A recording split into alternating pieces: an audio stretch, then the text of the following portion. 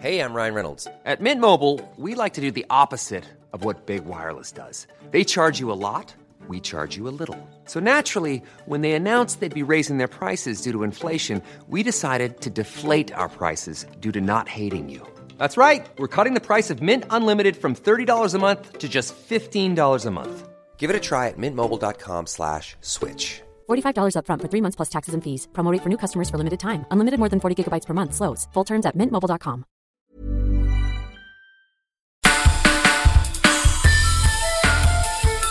Welcome to The Evolver, sponsored by The Alchemist Kitchen, hosted by Ken Jordan. At times, it feels like the United States is cracking down the middle into two separate countries, one that embraces the divine feminine and one that fears it. The recent election results only reaffirmed this schism, with 100 women elected to the House of Representatives on the one hand, while Republicans who cleaved hard to the side of the president were also sent to Congress in large numbers.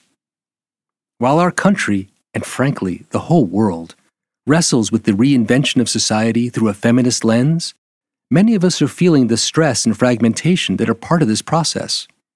The Me Too movement, trans rights, gay marriage, these are only the most visible spots where the battle lines are being drawn. But it doesn't take much to see how this embrace of the divine feminine also includes a new consciousness about the sacredness of all of nature. A reimagining of the planet from a source of material resources to a complex organism that breathes with life and of which we are a part. It's the witches among us who are pioneering this linkage between empowerment of the feminine and the importance of sustainable practices that acknowledge and protect the environment. No one has done more to nurture this movement in support of regenerative forces than Starhawk. Her best-selling book, The Spiral Dance, helped bring goddess worship to the religious forefront and left an indelible mark on feminist spiritual consciousness. Her weave of visionary feminism with earth-based spirituality has had a huge influence on our current moment. Starhawk is an author, activist, permaculture designer, and teacher, and a prominent voice in modern earth-based spirituality and ecofeminism. She is the author or co-author of 13 books, including the ecotopian novel The Fifth Sacred Thing, its sequel, City of Refuge, and the Empowerment Manual, a guide for collaborative groups on group dynamics, power, conflict, and communications. Starhawk founded Earth Activist Training, teaching permaculture design grounded in spirituality and with a focus on activism. She travels internationally, lecturing and teaching on earth-based spirituality, the tools of ritual, and the skills of activism. This same trajectory that leads us to embrace the feminine and the sacredness of our planet also offers a path to the healing that must happen if we are to make our society whole and sustainable. As we discuss in today's episode, this movement arose out of women coming together into groups and talking honestly about what they need to heal. That healing process may be bumpy, but it continues today, maybe now more than ever.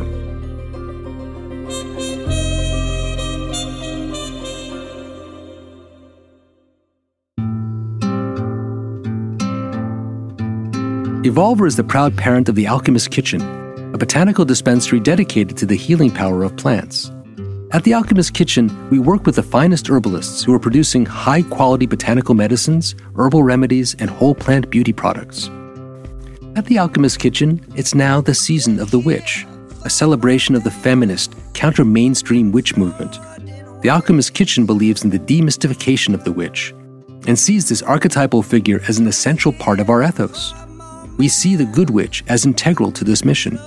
Beyond the natural healer, the witch represents divine femininity, the wild woman, and the mystic. We drive to both defend this energy and encourage people to tap into their inner magic.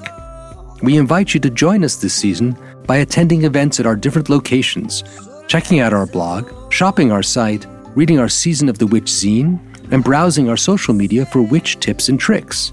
Today's episode of The Evolver with Starhawk is part of a series that includes the inspirational witches Allison Gray, Kim Kranz, Robin Rose Bennett, and Pam Grossman. Please check them out.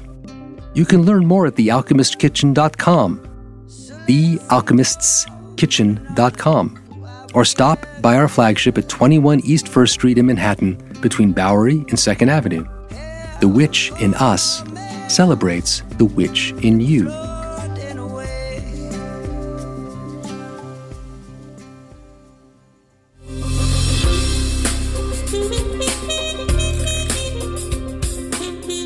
What gives you hope?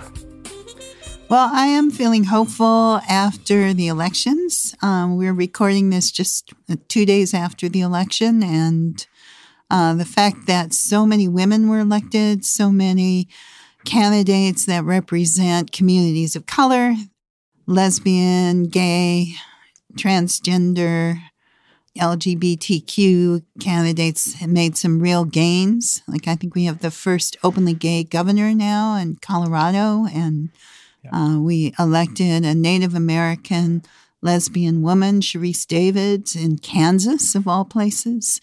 You know, the Democrats took back the House, so now we have some checks and some power to leverage. Okay, but would you call yourself a real Democrat? I think it's kind of a mistake to identify ourselves with political parties. I probably would have called myself more of an anarchist in general, in that I've always been interested in how we transform power rather than how we take power. But maybe now that I'm older and possibly a little more, I don't know if it's jaded or cynical or realistic, but I've seen that it is really important to look at the systems of power that are in place and to figure out how we relate to them and respond to them. Because if we don't, other people will who don't have our best interests at heart. Yeah. So for this election, I was very much about getting people out to vote and vote for Democrats, because without taking back that power, you know, now that the Democrats control the House, they have the power to do things like reopen an investigation into the whole Russia question and subpoena documents and subpoena witnesses. Those things are really important. And the gains that we can make from voting, even though they aren't the complete, amazing, radical transformation a lot of us would love to see, are actually really important things that affect real people's lives. And we can't afford to ignore those things. So you feel like maybe at one time you were focusing more on transforming power and kind of ignoring the powers that be. Yeah, I don't know if I was ignoring them, but I wasn't much focused on, I wasn't as savvy, I think I am now, from being somewhat addicted to political podcasts over the last few months. Oh my God. Understanding how the power actually works and what it means, you know, for example, that we have a majority in the House instead of a minority. And why it is, you know, for example, the Democrats couldn't prevent Kavanaugh from getting confirmed, and why the Democrats couldn't push our candidate for the Supreme Court to actually get a hearing. Back when Obama was still president. Yeah, when Obama was still president. And realizing, oh, it's because of the Senate rules. You know, it was up to Mitch McConnell to bring him up for a hearing, and he simply refused to do it. You know, I listen to some political podcasts, but I find that at a certain point, if I open myself up to too much of the political news, you know, if I end up staring at, you know, MSNBC and CNN for too many hours, it has this way of shifting my own sense of what's possible in the world and taking me out of my connection to the stuff that really keeps me inspired and focused on what I think ultimately matters the most, and kind of brings me down into this awful trough of yuckiness. You know, last weekend I was in San Francisco, where I live, and in the middle of all this tension and run up to the election, it was Dia de los Muertos, the Day of the Dead. And we always have a huge procession there and a festival of altars in a park that's just around the corner from my house, where people come and build altars. And for many, many years now, the organizers have invited me to be part of the procession and help call in the elements and the directions. I feel it's an incredible honor to be kind of a honorary Latina. Sweet. But just marching in that procession and I was right there where the Aztec dancers were performing, and they were an amazing group that, for them, it wasn't a performance. It was a spiritual offering. They had been up all the night before dancing and praying, and each dance was a prayer, and you could feel that energy. And to feel the crowds gathering and to see the faces of people as we walked, it's incredibly diverse crowd of all walks of life, all kinds of people. It was just so touching to me, and it kind of brought me back and said, yeah, this is really the America that we're fighting for and that we can envision, and that, it's not even just a possibility. It really exists. There are places where we can actually come together, honor each other's traditions, understand that the immigrants are bringing us something of real beauty and wisdom, and that enriches our lives. And then going to the park where so many people had built altars, beautiful altars for friends, for families, for loved ones, for people who've died. Someone puts up a string all along the side of the park where people can write messages to the dead, and thousands of people all coming together, united in the basic commonality we all share, which is that we all are going to die. And we all, if we live long enough, are going to experience a loss of someone we deeply care about. It was really a powerful antidote to the political jangly nervousness, and I think community is such an important factor, both in resistance, but also in building and creating the world that we want. Yes, it's like having the community you can turn to where you can be grounded in that thing that keeps you connected to the higher stuff, while also allowing yourself to get, at least to touch the messy, political, argumentative, who's winning today, who's down today, kind of mishmash. Yeah, we can't afford to ignore that. We can't afford to say, I'm above that, because at this point to ignore it is to basically acquiesce in what Trump is doing and in the politics of hatred and racism and sexism. But we don't have to be ground down by it if we have a connection to real community. And for me, being an activist has always meant not just being opposed to things, but I think our opposition is always so much stronger when we know what it is we're fighting for. That is so critical. That is so absolutely critical. The political moment seems to be defined right now by what you hate, what you're reacting against, what is driving you crazy, rather than the vision that you're holding that you would like everyone to share. And I think people are hungry for a vision and starved for a vision. I think we saw that the politicians that actually offered a positive vision did really well. And the ones that were, maybe some not so well. Well, there were some that also offered a really negative vision that did well. And when people were looking to Florida and they were looking to Texas, and they thought, you know what? There are these progressive, positive speaking, gubernatorial candidates, and they're going to actually rock some, or Senate, and they're going to rock some things. It didn't happen. It didn't actually work. And then you read in the New York Times the next day, this just goes to prove that you can't really be a progressive on the national stage and expect that you're going to win in places like Florida and Texas. And yet, if you look at it in a little more like detail and nuance, someone like Beto O'Rourke the fact that he did what he did in Texas against the incumbent Ted Cruz and came so close is phenomenal. And because he did that, all down the line, there were races in Congress and other races where progressives did really well. If he had run as a centrist Democrat, that's kind of like, I'm just like the Republicans, but not quite as much. He would not have done nearly as well as he did. And I think what we're seeing in Florida, the Senate and the governorship are going to recount as we're recording this. By the time you hear it, it may be over, but it was so close. Stacey Abrams, in spite of a massive campaign by her opponent, who was Secretary of State, to purge people from the voter rolls, to keep people from voting, overcame that to come so close that it is going to a runoff election, and if those provisional ballots and things are actually counted, she may yet turn out to be the winner. So that is phenomenal. People. So these are the little victories or the close victories or the almost victories that give you some hope that in the future things are going to be a lot better. Yes. But, as someone who's been watching Democratic Party politics for an awfully long time and frankly had my messy hands in some of that myself at one point, there's a sense, honestly, that like a lot of Democrats are comfortable just not quite winning.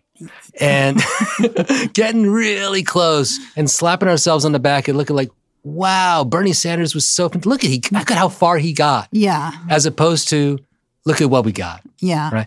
And that's where sometimes I ask myself, how much of my attention can I really give to that political machine, mishigas, as opposed to building the transformational thing that ultimately is what's going to make the difference. If we get it propagated far enough, we can get enough people to actually hear it, respond to it, open their heart to it, and participate.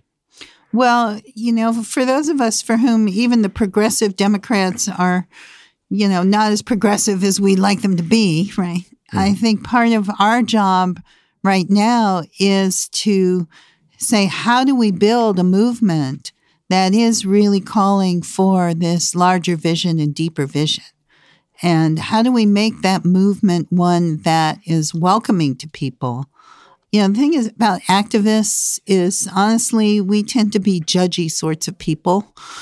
Oh, right? but not That's me. why we're Not me. Right? I'm not the judge. I mean, maybe you, but no, I would never do that. So it's very easy as an activist to kind of go you don't get the language. You aren't saying the right thing. You're offended because I say this to you, you should be ashamed of who you are and, you don't get it. And there are times when we may be saying something different, but our energy is not that different from what we're opposing. And so I think we need to think about how do we say to people, you, whoever you are of value. We are building a movement that writes off nobody, that says every human being is here for a reason, for a purpose, and has a precious and sacred purpose in life. And we as a movement are here to support each other. If your deepest desire is to be an agent of justice and balance and ecological thriving in this world, our movement is here to support you and cheer you on and be part of that with you. But what if you're one of those people in those red states, which seem to be even redder today than they were 2 years ago, looking at the numbers, who are embracing the president whose name shall not be used on this podcast and are freaking out about all of those immigrants, have no empathetic, deep connection to people who are other than their notion of what it is to be a healthy, hetero human being. There's a lot of that going on right now. There's a deep emotional undercurrent here of freak out. Well, I think that emotional undercurrent comes because we sense intuitively that the way we've been living is not sustainable and that things are going to change and need to change. And we're all faced with change all the time. So when we think about building a movement to make that change a positive change and a compassionate change, we need to think about how we reach those people.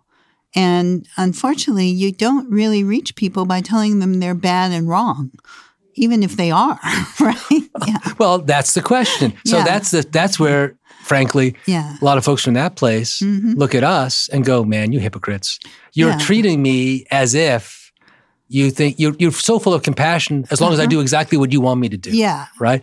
And if I don't meet your standards of what it is to be an enlightened, liberal person, then you're writing me off as evil. Yeah. Right? Honestly, I got to say, when they come at us with that, I think they're right. Okay? And there's an awful lot of energy on our side, quote unquote, our side, which should not even be, like the problem. They're our side. That's a problem. That is coming from its own wounding and feels it needs to assert a certain kind of aggressive, like, listen, I've been oppressed for so long. You got to essentially deal with my shit. It's complicated, right? It is sort of a basic human trait that I think cuts across all races, religions, classes, and backgrounds, that it's very appealing to feel superior to other people, however you can do it. But I do think we have to maybe resist that temptation. I also teach permaculture design, which is a whole system of ecological design that says, hey, if we look at how nature works, we observe it, we work in the same way, we can meet our human needs while actually regenerating the environment around us. So if you're a permaculturalist or even an organic gardener or farmer, if you're like a chemical farmer and you see a pest in the field, your response is kill it. What's the poison I can use? How do I nuke it? How do I get rid of it? But if you're an organic farmer or permaculturalist, you see a pest and you're going, interesting. Who is this? How do I learn more about it? How do I understand its life cycle? It may not be necessarily a pest. It lives there, right? I mean, it's sort of taking it out of the context of the good and the bad. Yeah. And how do I understand what conditions are favoring it and change those conditions rather than dumping poison all over everything? Right. And I think if we applied the same thing to our political understanding, we might be saying, well, what are the conditions that are giving rise to this sudden upsurge in racism and xenophobia and anti-immigrant sentiment and all of these deplorable things? Well, if you are in rural areas right now, a lot of those areas are very depressed and depressing. Farmers are having to work extra jobs in order to support their farming habit because they can't support themselves farming. They are places where the land has been degraded, where the community has been degraded. They are places where many places only get Fox News. So let's look at those conditions and say, how do we shift those conditions? Maybe if we speak to people in those areas and listen to people about what's actually going on in their lives, we might be able to come to some common ground and we may be able to find ways to address those conditions that would be more appealing than sort of the quick ego fix of, I can feel good about myself because I am superior to you. In a lot of those red states, one of the emotional energizers, it seems, for many of the voters is a reaction against the Me Too movement, reaction against the feminine, the feminization of the society, which the work that you've done and other witchy feminists of the past couple of generations have really, put into play and made into a political issue. And a lot of the energy that is essentially, if not embracing of Trump, at least forgiving of Trump. Oh, I just used his name. Yeah.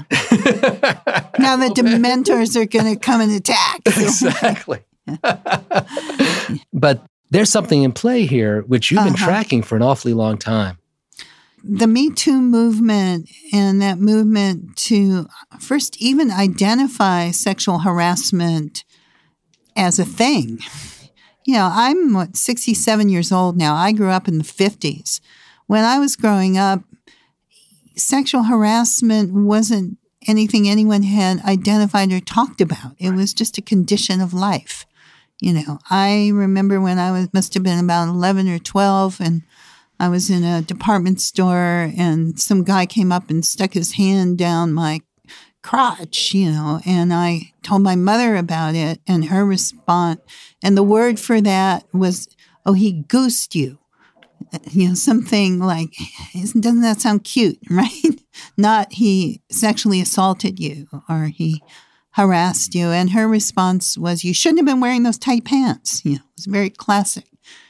Right? Whoa. And that was like the condition of life. So it wasn't until the feminist movement in the late 60s and 70s and 80s, where women got together and started to talk about their experiences, where we could say, no, this is intolerable. This isn't cute, being wolf whistled and all of this. This is part of the way that men have been entitled to women's bodies, that is also part of this whole system that allows some people to be entitled to control and determine the resources and the fates of other people.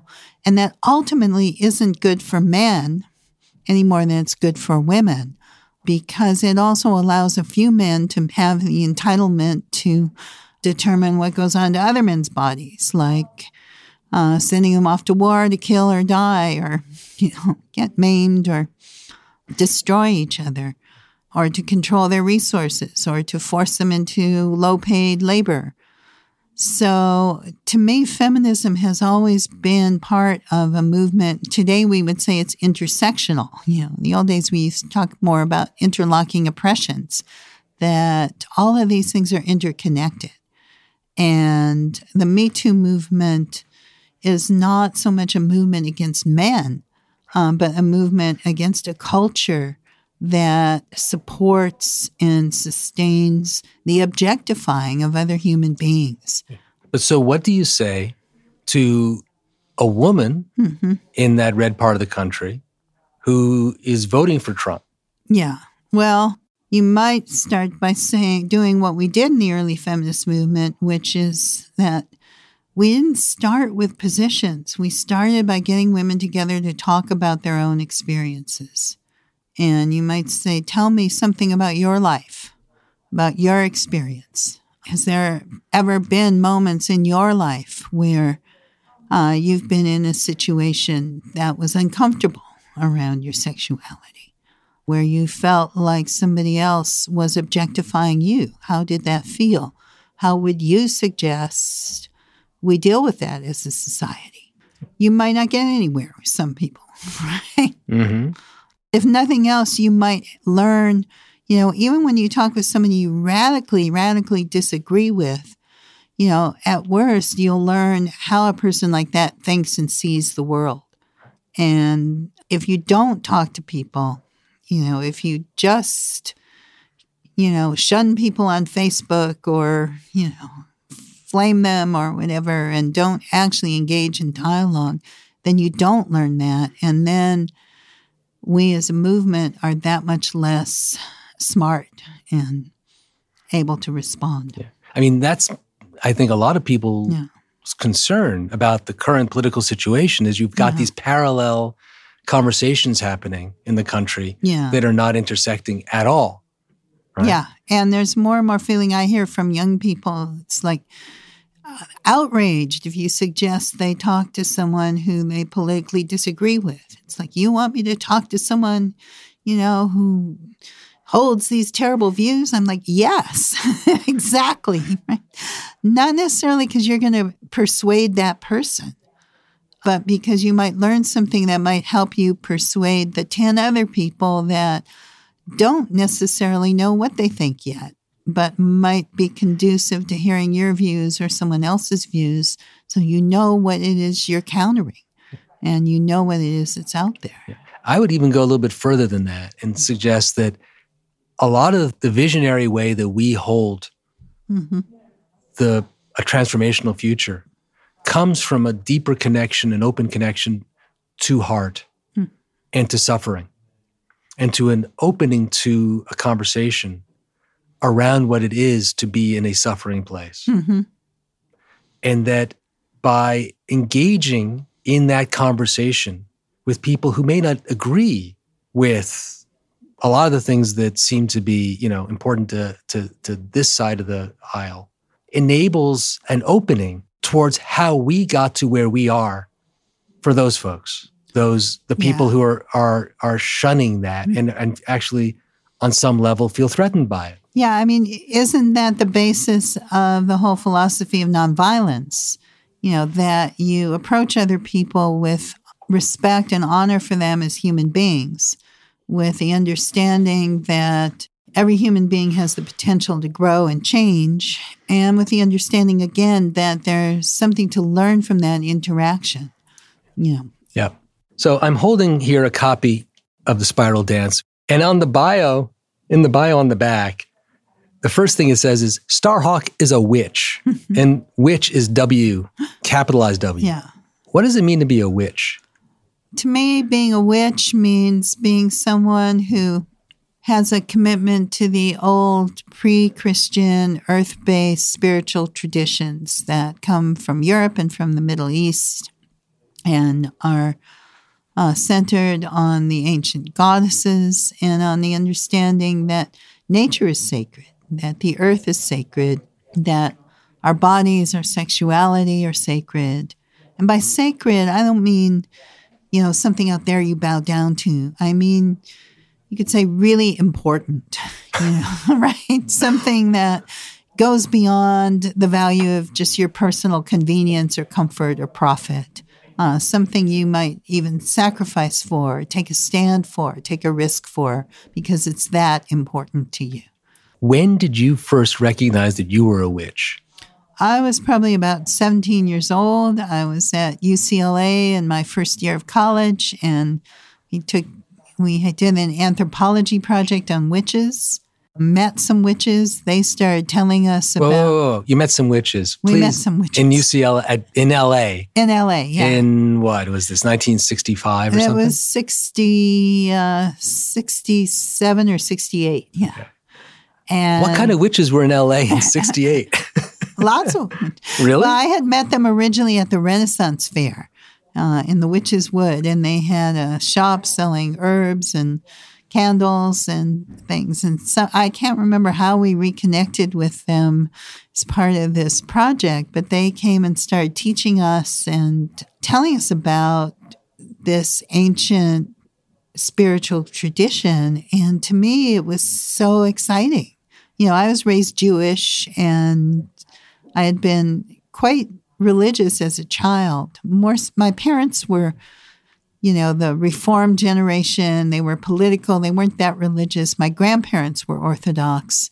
But I wanted to go to Hebrew school. I had lots of Hebrew education. I went to Hebrew high school, and I had classes at the University of Judaism while I was still in high school.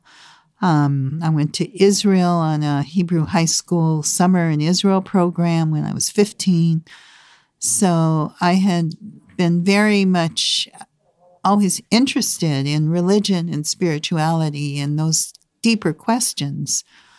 But my own experiences of that deep connectedness weren't really happening in the temple or in study. They would happen in nature.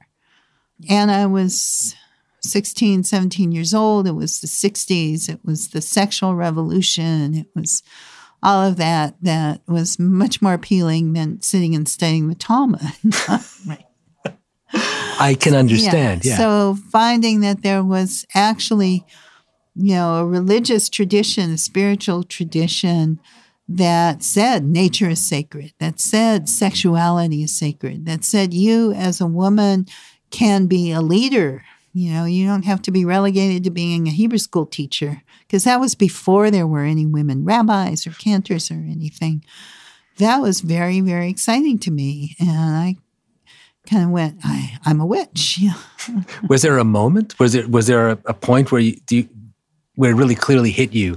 It's like, whoa, because I would imagine that your first association with being a witch was a lot of the cliche popular culture stuff. Yeah. Which you may or may not have related to when you were younger. Did that appeal to you? It was interesting to me and a little scary, all the popular stuff and the devil worship and all that stuff. But it was when I met these witches they were from an American Celtic tradition, and they started to tell us about it, that something really clicked and said, yes, this is giving a name to what I've always intuitively felt. And was that coming to you because of your participation in a kind of ceremonial activity, or were you just kind of having coffee? I think it was just in the conversation. And then later we would do some ceremonies. We had a group that formed a coven where Not sure what we did, except we beat on sticks and sang songs and smoked marijuana. I don't think we knew very much. But the witches we met kind of also said, well, this is a discipline. It's a training. If you really want to learn it, you actually don't smoke marijuana. You don't take drugs. You learn how to make those shifts in consciousness without drugs. Oh, really? So they were deep in the mystical side. Yeah. Were they meditators? Like, what were they doing? Yeah, they gave us meditations and visualization exercises and things to read. And they said you have to exercise every day. You need to have a spiritual practice every day. So this was a formal class, or was it more kind of like stopping by the coven and hanging out? More stopping by the coven and hanging out, yeah. And so And how old were they? Like, I'm just curious a little bit. Like, what probably in their 40s and 50s. So they were kind of like beatnik type witches. Mm-hmm, yeah. Mm-hmm. And I got involved in a feminist group in LA, which is where I was living. We had a consciousness raising group. So we had a group of women where every week we'd get together, we'd have a topic, we'd talk about our own experiences. It might be your mother, it might be sexuality, it might be religion, it might be school, anything. And that was a lot of how the movement was organized at that time. It was around these groups because we'd realized that, all the political theories, all the psychological theories, that they were all by men, about men. And how do you know what to believe when there was a group called the Fireside Theater, a comedy group at the time, who had a record that said, everything you know is wrong, right? So how do you know what to believe? Well, you have to start by talking about your own experience and telling your own stories. And so we'd get together and we'd do that. It was out of those groups that the whole feminist, the Me Too movement of the time, the whole idea that rape is a political issue, not just a personal tragedy, that things like sexual harassment or battering of women were important issues that were part of a societal problem, not just a personal problem.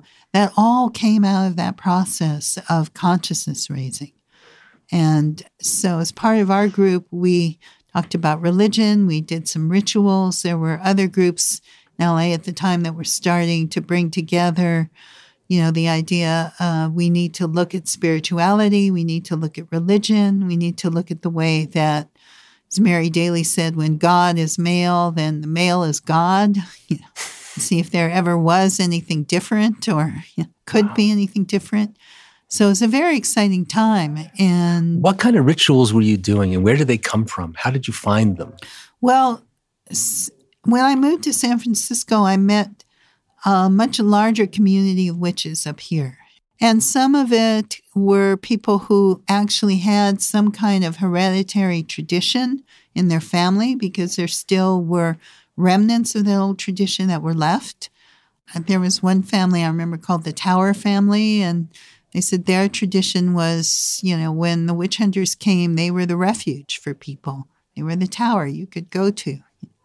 I studied with a man named Victor Anderson and his wife Cora Anderson, who came from what they called the fairy tradition, that they claimed at least went back to the little people of Scotland from prehistoric times. And there were other traditions. There was a group in the Bay Area called Nerude, the New Reformed Orthodox Order of the Golden Dawn, that had started out of a class in San Francisco State. It was a class in anthropology, and they created a ritual as part of the class, and they did the ritual, and the ritual worked for them. And they kept doing it, and they created a whole tradition. What kind of ritual? What were they calling in with that ritual? They were calling in the goddess and drawing down the moon. So they had looked at what other groups were doing and put something together, and they had a very talented poet as part of their group. Who was that? Aidan Kelly. And they created a beautiful liturgy, and it worked. So we had groups, and we would experiment. We'd take the nuggets of things that we knew or had learned or been taught and put them together. And then afterwards we'd go, well, how'd that work? When was the first time? Do you remember the first time you felt like a ceremony really worked for you? A ritual did it? Yeah, I went to one of those Nurut ceremonies when I just moved to San Francisco. It was a Lammas ritual for the beginning part of August, the 1st of August, which is one of the old Celtic festivals. And I had been teaching a class in one of the alternative universities, and a woman came in, her name was Chandria, sat down, said like, "Oh, we heard you were doing this, and who are you and what are you doing? And we came to check you out." And I kind of went, the real witches have found me out. They're going to drive me out. But then she invited me to the ceremony. So a bunch of us went with lots of fear and trepidation. We're like, okay, they start sacrificing babies. We're out of there. But it was in a park, and they had a beautiful table and altars and giant baskets of moon-shaped cookies and beautiful regalia. And they cast a circle, and they sang a song, did a spiral dance, raised some energy. And it was like I felt high for days afterwards. It was so beautiful to me and so affirming to see that, there must have been 100 people there, that so many people could come together around this thing that up until that time for me had always been something very small and very secret and very much kind of whispered in corners.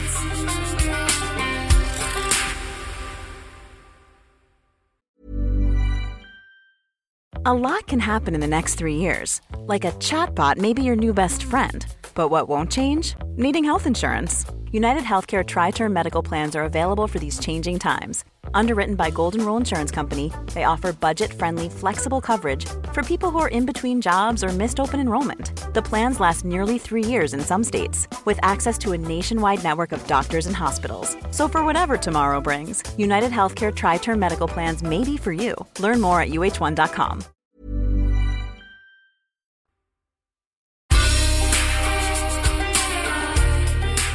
What I love about this, and tell me I'm wrong if I'm missing it, is that it feels like that for a while, maybe in a few years, you were working with a small group with this idea of what a ceremony or ritual should be doing, kind of maybe feeling it, but maybe not really feeling it. But in a way, the participation was more of a kind of a symbolic participation in a revival of an idea of the feminine, of an active, powerful feminine.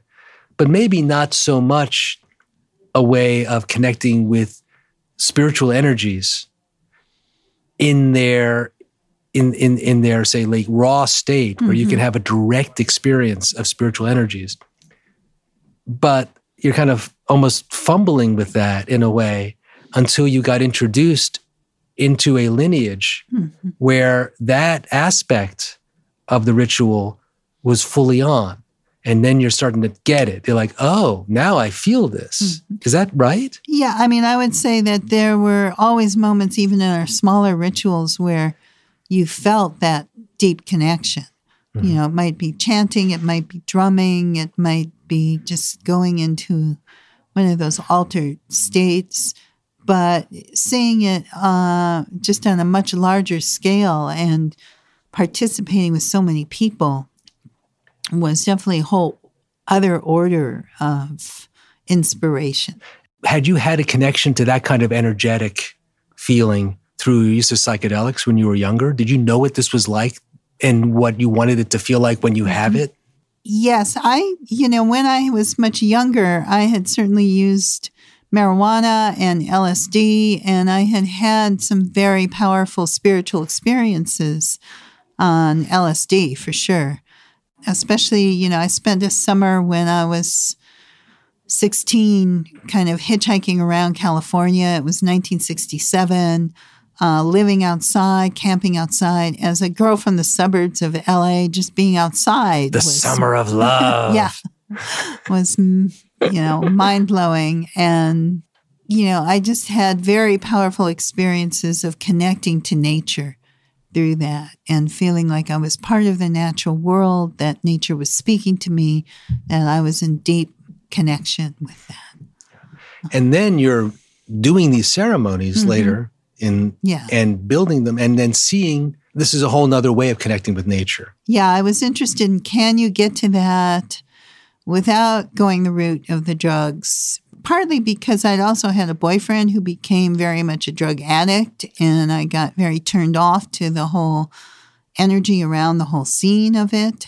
And also, again, because meeting those original teachers and remembering their instructions, it's like, okay, well, the drugs are sort of like training wheels, but how do you get to these states without that? So now you look at the witches movement and the pagan, the goddess worship movement over these last, it's been, this last chunk of decades, compared to where you were when you were beginning.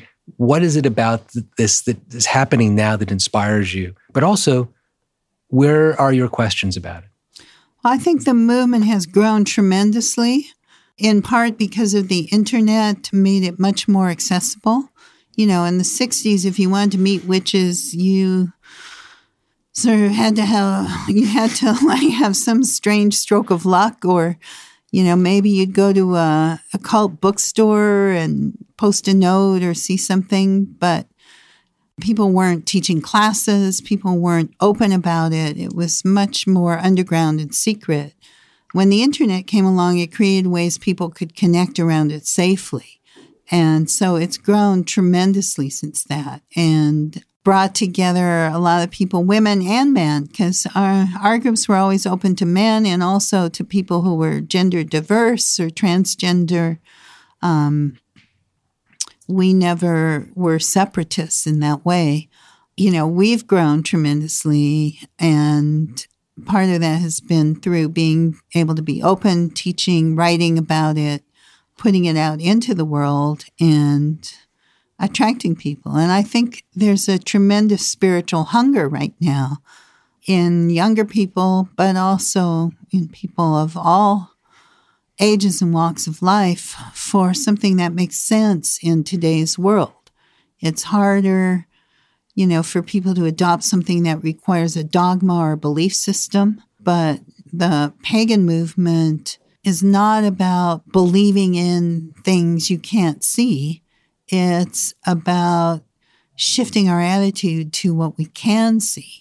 It's about honoring the cycles of birth and growth and death and regeneration. So, for someone who doesn't understand, hears you say that and doesn't actually understand what you're talking about, could you give a suggestion about what is maybe is a first step for them? Yeah. So, you don't have to believe in a tree goddess, right? Even though goddesses have been associated with trees down through the ages, you can go outside and look at a tree, right? And if you look at the tree, you'll notice, this time of year here, right now we're in the East Coast, the leaves are turning, the leaves are falling, they fall to the earth and they decay and they become earth and become soil and become fertility that feeds the roots of that tree.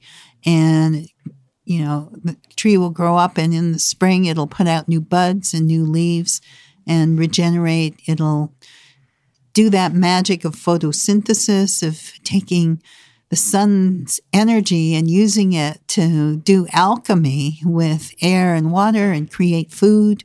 And it will grow and it'll put out new leaves, and those leaves will eventually in the fall again turn color and get swept away by the autumn storms and fall to earth and decay. And that cycle goes on again and again and again.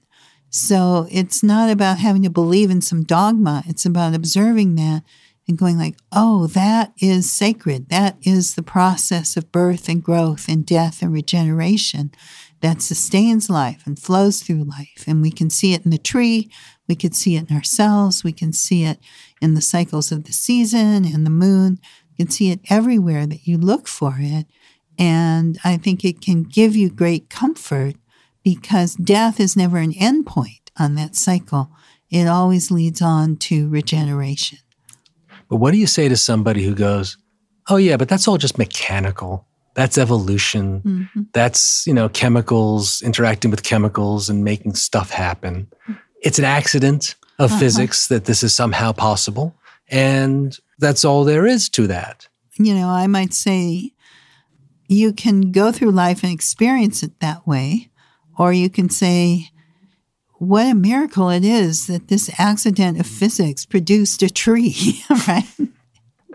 Yeah. But how, I'm talking about myself. Yeah. Maybe not even that long ago. Not actually feeling it.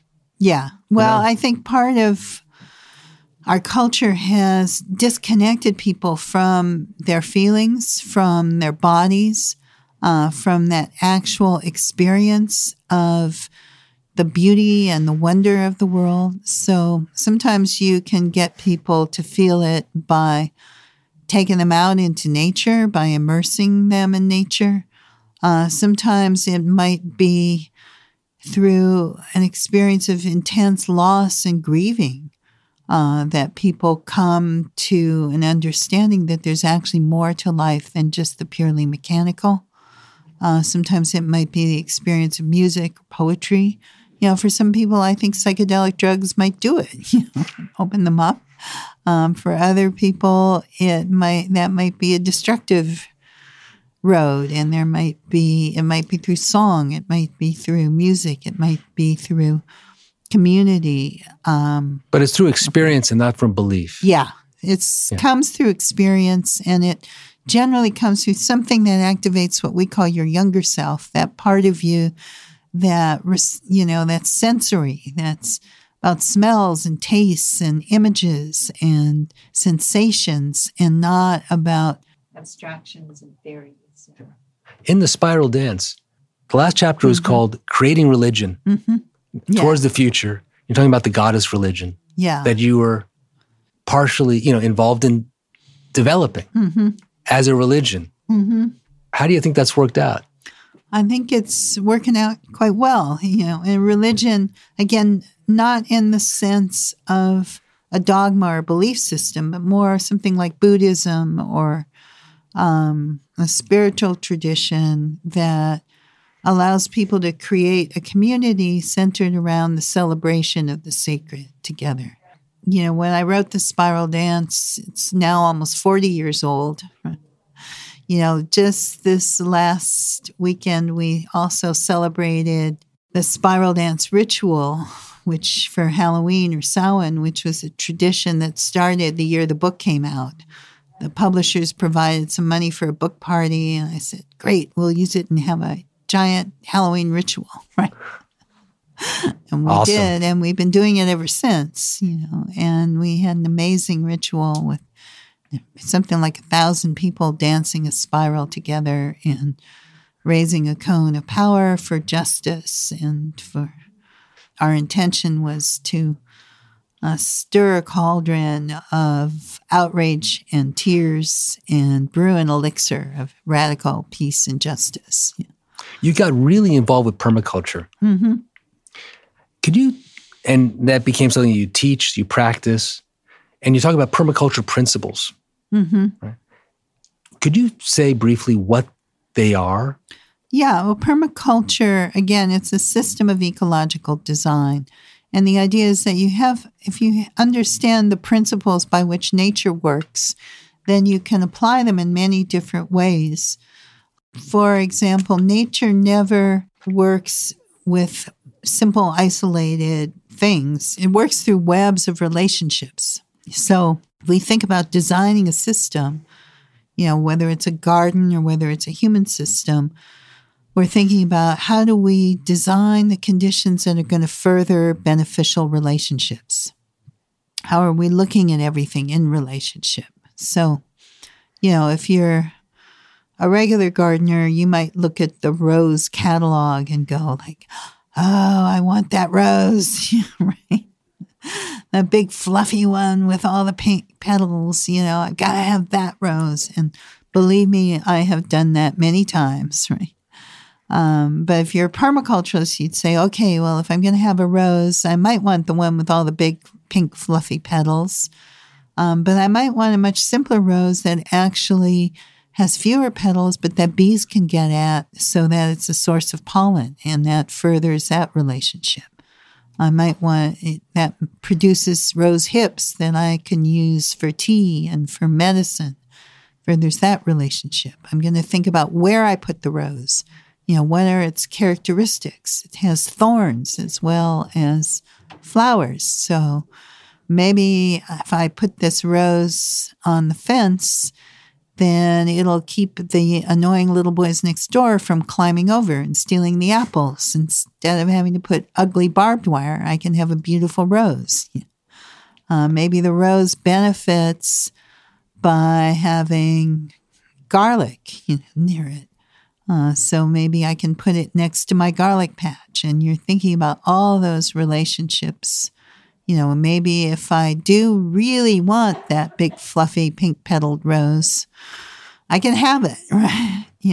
But it's got to have a special spot within the context of everything else. And that'll be in the right context. And maybe I'll take those flowers and I'll give them to the old couple next door, and that will further our relationship and bring some little spot of beauty and joy into their lives.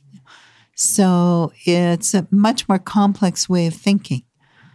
So there are many, many principles, but a lot of them come down to designing relationships, to looking at connections and flows between things, to looking at where you place things for the most benefit, the relative location, ways that you can, Buckminster Fuller would have said, do more with less. You can get multiple functions out of one element, ways in which you can have multiple elements to fulfill a function if it's really important. So if you really need energy in your homestead, you might have solar panels, but you might also have a wind generator for those times when the sun's not shining.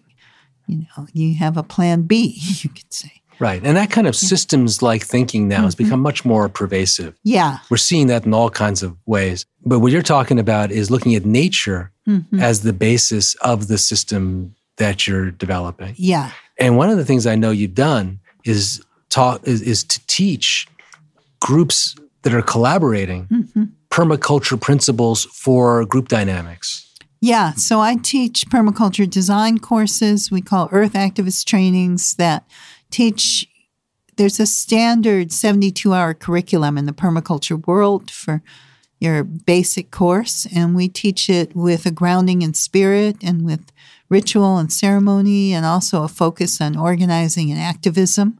And I also teach what we've come to call social permaculture, which is more about how do we design beneficial human relationships? What are the principles that allow us to come together in groups collaboratively, and how do we set conditions that help us work effectively together and help us nurture and nourish each other instead of dissolving into conflict like so many groups do. So what's principle number one for that? Because I think not dissolving into conflict is something that a lot of us would like to learn about. Principle number one for me is to actually value your human relations and realize they are precious things, and they deserve and require time and attention. And it's not about just writing people off the minute they annoy you, because they will, right? Somehow, they do, right? Somehow, yes. And people are inherently annoying, right? But it's about really working on that.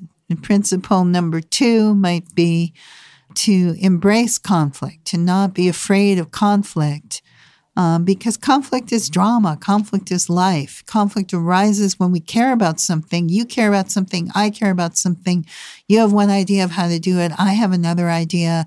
That's good in a group. That shows that there's life, there's vibrancy, there's energy.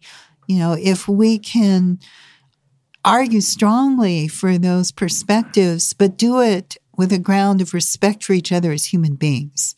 So understanding a lot of times conflicts in our group are conflicts of good versus good, not good versus evil. Maybe you want to list all the people who participated in our latest ritual and thank them all by name on the website, and maybe I want to just list all the roles, but I don't want to list all the names because I'm afraid we'll leave someone off and hurt their feelings. That's not doesn't make one of us good and one of us evil, right? We both actually want the same thing. We want to honor and respect people, and we want to make people feel good for having participated. We just have different ideas of how to do it. Right, and you're wrong. Yeah. And I'm So how do you, so great, have lots of respect and it's the first time that I ever have been, So great. So you've got these two positions, and the other thinks the other is the idiot. And what do you do? So if I think not that you're the idiot, but that you have a different position, and I can come back and say, well, we both want the same thing, then I can say, all right, well, let me really hear your concerns and acknowledge that it's a valid concern, that yes, there's several hundred people involved in putting this on. Chances are it could be really easy to leave somebody off. What can we do about that? Is the answer to not thank anyone, or is the answer to figure out a way that we can carefully call the names that we want to thank and have some feedback mechanism? So if we do leave somebody off, we can add their name. And oftentimes, if we understand this and respect each other, then we can come up with a creative solution. And that might be more effective than either of our original ideas. As a basic working framework, permaculture becomes this way of seeing all of our relational interactions. Yeah. And, one of the principles might be, I call it feed what you want to grow. If you nourish and you put energy and put resources into the thing that you want or the conditions that you want, rather than trying to just destroy what you don't want. And I think that works really well, both in the garden and also in our human relations. But, so much of being able to handle that and hold that has to do with you doing your own personal work. Yes. So you know how to identify where your anger is and what it's about, and then how to do something with it that's not going to be aggressive and, essentially touch off somebody else in a way where they get triggered and want to come at you. Yeah, we have to do our own shadow work. We have to know ourselves and learn the things that might trigger us, the moments where we tend to respond and react rather than respond carefully and thoughtfully to somebody. And nobody really gets through life very well without doing some of that work. That shadow work. Yeah. Are there particular approaches to doing that shadow work that have come out of the pagan, Wiccan, witches movement? We have done a lot of that in reclaiming, where we've synthesized. There are many of us. I was also trained as a therapist in my academic work. I have an MA in psychology, but a lot of us have integrated many different schools of healing and therapy. We use ritual and ceremony. We use imagery. We use what you might call spellcrafting in ways to consciously do some of that healing work and shadow work. We work a lot with mythology and with fairy tales and with story, to see how some of those old stories might impact us and where we might see ourselves and where they might help us in our own transformation. In the witches movement, is there an easy and clear place to go for that therapeutic connection? Is there something, I'm just wondering how that's framed in somebody's experience, like they start participating in the scene. How do they find that place to do that work? Well, in reclaiming, we have a lot of intensives we call witch camp. You can go to for like a week at a time, sometimes in the summer and That's sometimes great. in the winter. You can go to witchcamp.org and find a list of them, or reclaiming.org. And as part of them, we'll take people through a ritual cycle in the evenings. It's usually based on a myth or a fairy tale. And then in the mornings, people will go through a particular path. So oftentimes those paths center around some form of personal healing or transformation. Sometimes they might center around something like magical activism, or they might center around just learning and training. But it can be a wonderful, rich experience, and it's a great way to build community as well. That's sweet. And that's so critical. I feel many of us who get into this sort of consciousness space through the different doorways into this, sort of movement that seems to be happening are sometimes, at a loss of where and how to find the spot for the shadow work. Yeah. And it's important to do it with people that you trust and who have integrity and have done their own shadow work. If you can't find a bunch of witches or a good evolver community, look for a good therapist or, someone, because a lot of times people have the idea of, I can do this myself, or I should do this myself. And it's one kind of thing you really can't do. You didn't get yourself in that mess by yourself. You can't necessarily get yourself out of it without having someone to reflect back on what you're doing and someone to help hold the space and the transformation. So if we look 5 years out from our current moment, what do you see? I see.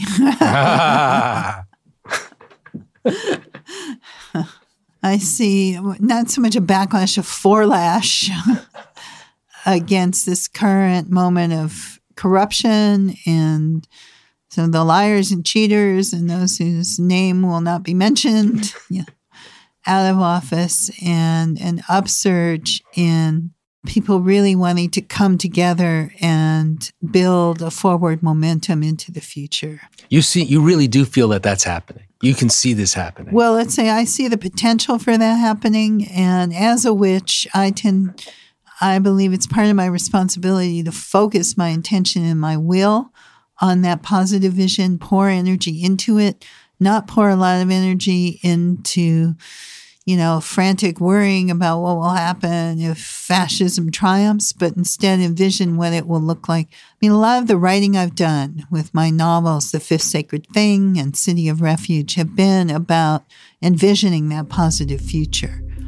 Granted, with also envisioning the negative future, but that's what gives them drama and interest as fiction. But for my personal energy, I want to put it toward the positive vision of what I see can happen. For those fans of The Fifth Sacred Thing who are waiting for the film or waiting for the TV series, what's happening? Well, as we speak, it has been pitched to a company that we're very much hoping to work with, but we haven't heard back yet, so we'll see. Yeah. Okay, yeah. Fingers crossed. Yeah, fingers crossed. Awesome. Starhawk, thank you so much for joining us today. Thank you. And if people are interested in coming to take one of our courses, we have an Earth Activist training starting in January in Northern California. We will have a social permaculture course in the spring in California. We have many other things, and you can find them all on my website, which is starhawk.org, or at earthactivisttraining.org. Thank you very much. Thank you.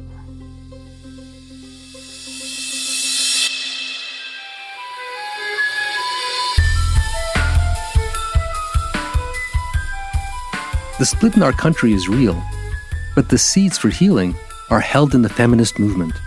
Practices for listening to each other, sharing our wounds, feeling empathy for one another's pain. The fact is that progressives now are the majority. We have the numbers, even if we don't control all the levers of political power. Shouldn't healing be a priority for the consciousness movement, as we also engage in the messy process of ensuring that the government supports this transition to a healthy, sustainable future? I want to thank Starhawk for being a guest on the podcast, and thank you too for joining us. You can follow Starhawk on her website, starhawk.com, and on her Facebook page. If you like what we're doing here at The Evolver, please share this episode on social media, tell your friends, and mention it in the hall after yoga class. If you can also leave us a star rating on iTunes, that would be huge. Those stars actually make a difference and help us reach more people. Send us a note at theevolver@evolver.net. And if you got some questions, pop them in there. And we're planning on an episode sometime fairly soon where I answer some questions, and maybe you got a good one and I can answer yours. Remember to subscribe to The Evolver on iTunes, Google Play, Acast, or on the podcatcher of your choice. And you can follow us on Instagram at The Evolver Podcast, The Evolver Podcast, and on Facebook at Evolver Social Movement. I want to thank our producer, Jose Alfaro, and the ACAST team. Our theme music is Measure by Measure by Paul D. Miller, a.k.a. DJ Spooky, from his album The Secret Song. And our interstitial music are tracks by The Human Experience, Sunu from the album Soul Visions with Rising Appalachia, and Here for a Moment on the album Gone, Gone, Beyond. Please check him out. That's all for now. We'll be back next week. Find the others.